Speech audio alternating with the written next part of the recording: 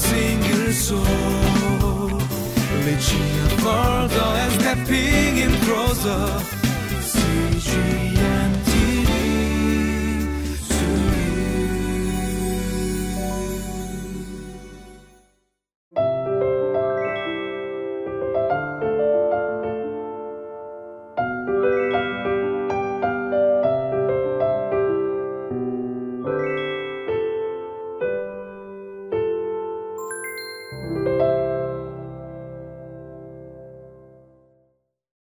I want to welcome you to Living Life. Today we're going to be looking at Leviticus chapter 9.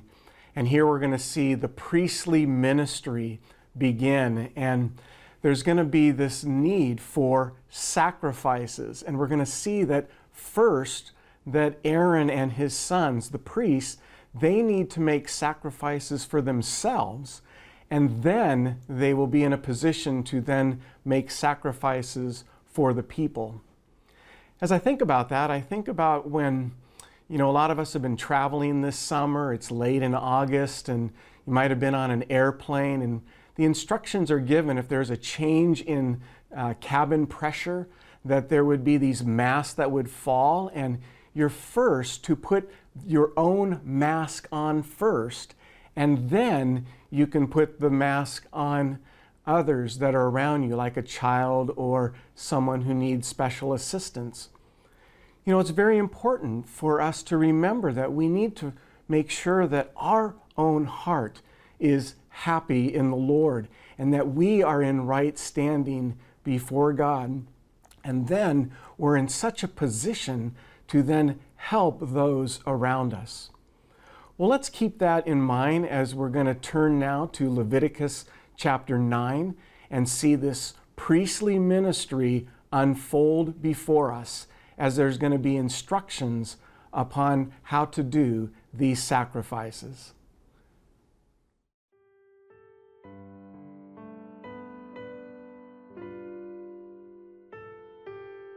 Leviticus chapter 9, verses 1 through 14.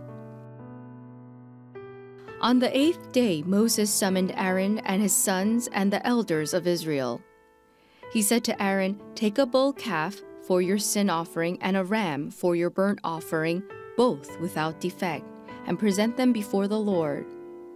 Then say to the Israelites, take a male goat for a sin offering, a calf, and a lamb, both a year old without defect, for a burnt offering, and an ox and a ram for a fellowship offering to sacrifice before the Lord, together with a grain offering mixed with olive oil. For today the Lord will appear to you." They took the things Moses commanded to the front of the tent of meeting, and the entire assembly came near and stood before the Lord. Then Moses said, "This is what the Lord has commanded you to do, so that the glory of the Lord may appear to you." Moses said to Aaron, "Come to the altar and sacrifice your sin offering and your burnt offering, and make atonement for yourself and the people. Sacrifice the offering that is for the people and make atonement for them, as the Lord has commanded." So Aaron came to the altar and slaughtered the calf as a sin offering for himself. His sons brought the blood to him, and he dipped his finger into the blood and put it on the horns of the altar. The rest of the blood he poured out at the base of the altar. On the altar he burned the fat, the kidneys, and the long lobe of the liver from the sin offering, as the Lord commanded Moses. The flesh and the hide he burned up outside the camp. Then he slaughtered the burnt offering. His sons handed him the blood, and he splashed it against the sides of the altar. They handed him the burnt offering piece by piece, including the head, and he burned them on the altar.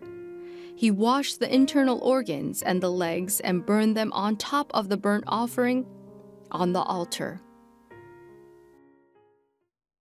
I like the way that our text began in verse 1 of Leviticus 9, where it says, "On the 8th day, Moses summoned Aaron and his sons and the elders of Israel." And so this was going to be the beginning now of the priestly ministry. And it's the 8th day.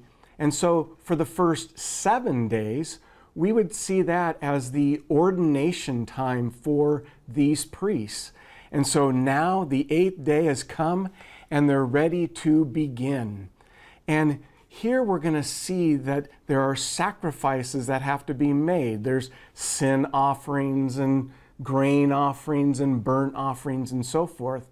And we're going to see that the people of God, the priests especially, are to approach God on His own terms. And there's to be careful obedience. And so in this text, we have instruction given. And so Moses brings it to Aaron, and Aaron to his sons, and so forth. And this idea that they are to teach the people how to live their life with God, with these sacrifices, and also with the commands that are to be obeyed. And so, yes, of course, we could just think of the 10 Commandments. That's just a great place to start and to really remain there and know that they're to have no other gods before God, and they're to not take the Lord's name in vain. And the list goes on, and how they're to treat one another, like to honor your father and mother, and so forth. And so these are the 10 commandments, right? They're not the 10 suggestions. We're to really follow God's ways completely, cheerfully, without hesitation. But we're going to see that here in this text that there are opportunities to obey or not obey. And praise God that we see here that the beginning of this sacrificial system, that the people actually are willing to do what they are to do.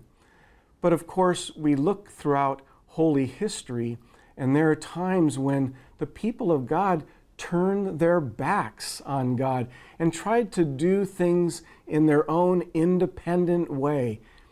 And I think of like in the book of Amos, where these sacrifices were being given and God was not pleased with it because their life outside of their worship was not matching up. And so God had to say, let justice roll down like waters and righteousness like an ever-flowing stream. Well, here in our text we see, like in verse 5, it says, they took the things Moses commanded to the front of the tent of meeting, and the entire assembly came near and stood before the Lord. So the people, they were willing to do what they were supposed to do. And that is a good thing, that we as God's people would understand that we're to have careful obedience. Well, as we move forward in the text, we see then in verse 6, it says, this is what the Lord has commanded you to do, so that the glory of the Lord may appear to you. And so, of course, the people wanted to see the glory of God and to, in fact, then glorify God and to worship Him and delight in Him. But first, we are told that the priests, Aaron and his sons, were to make sacrifices for their own sins. And so we see that in verse 7. It says, Moses said to Aaron, come to the altar and sacrifice your sin offering and your burnt offering, and make atonement for yourself and the people.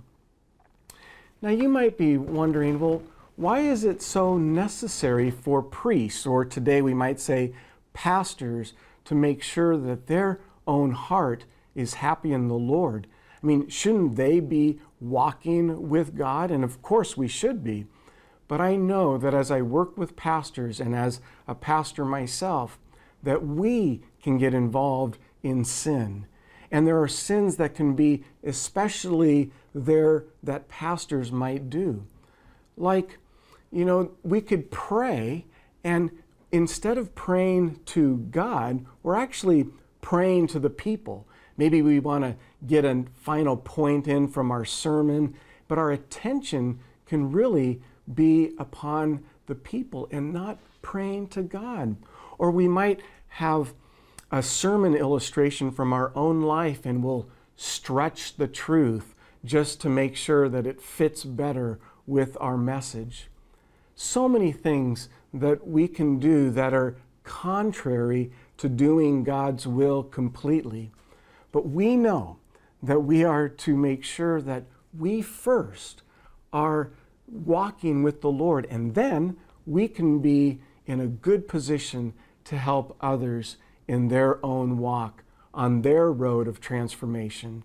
So I just want to encourage you today that as you live your life, that you would do so with a careful obedience and do so to God's glory and your joy.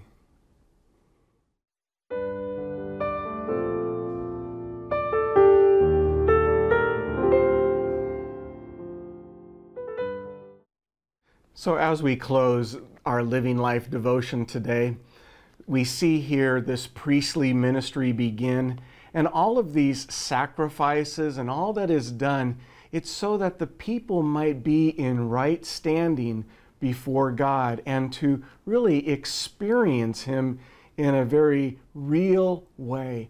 And I know that that is a desire that we have, and we really want to worship the Lord and delight in Him and magnify Him, and to really just hold on to that weighty loyalty that God has to His people.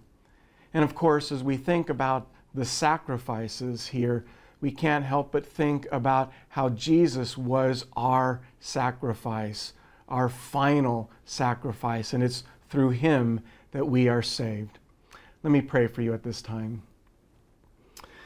Heavenly Father, we are just so thankful for the opportunity of being your people and to know that Jesus paid it all there on Calvary's cross, and so that there's no need for any more animal sacrifices, that Father, we can put our trust and our faith, our hope and our confidence in Jesus Christ, in His blood that was shed and His body that was broken on Calvary's cross.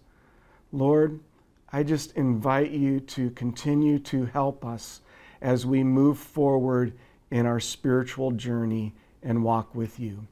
And we pray this in Christ's name. Amen.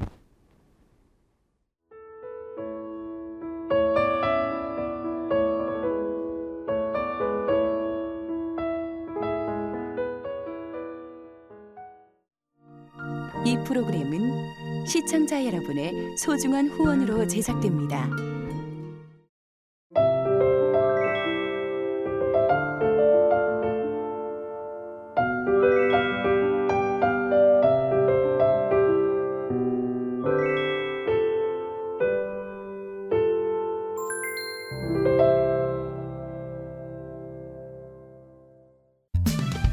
For a single soul, reaching further and stepping in closer. CG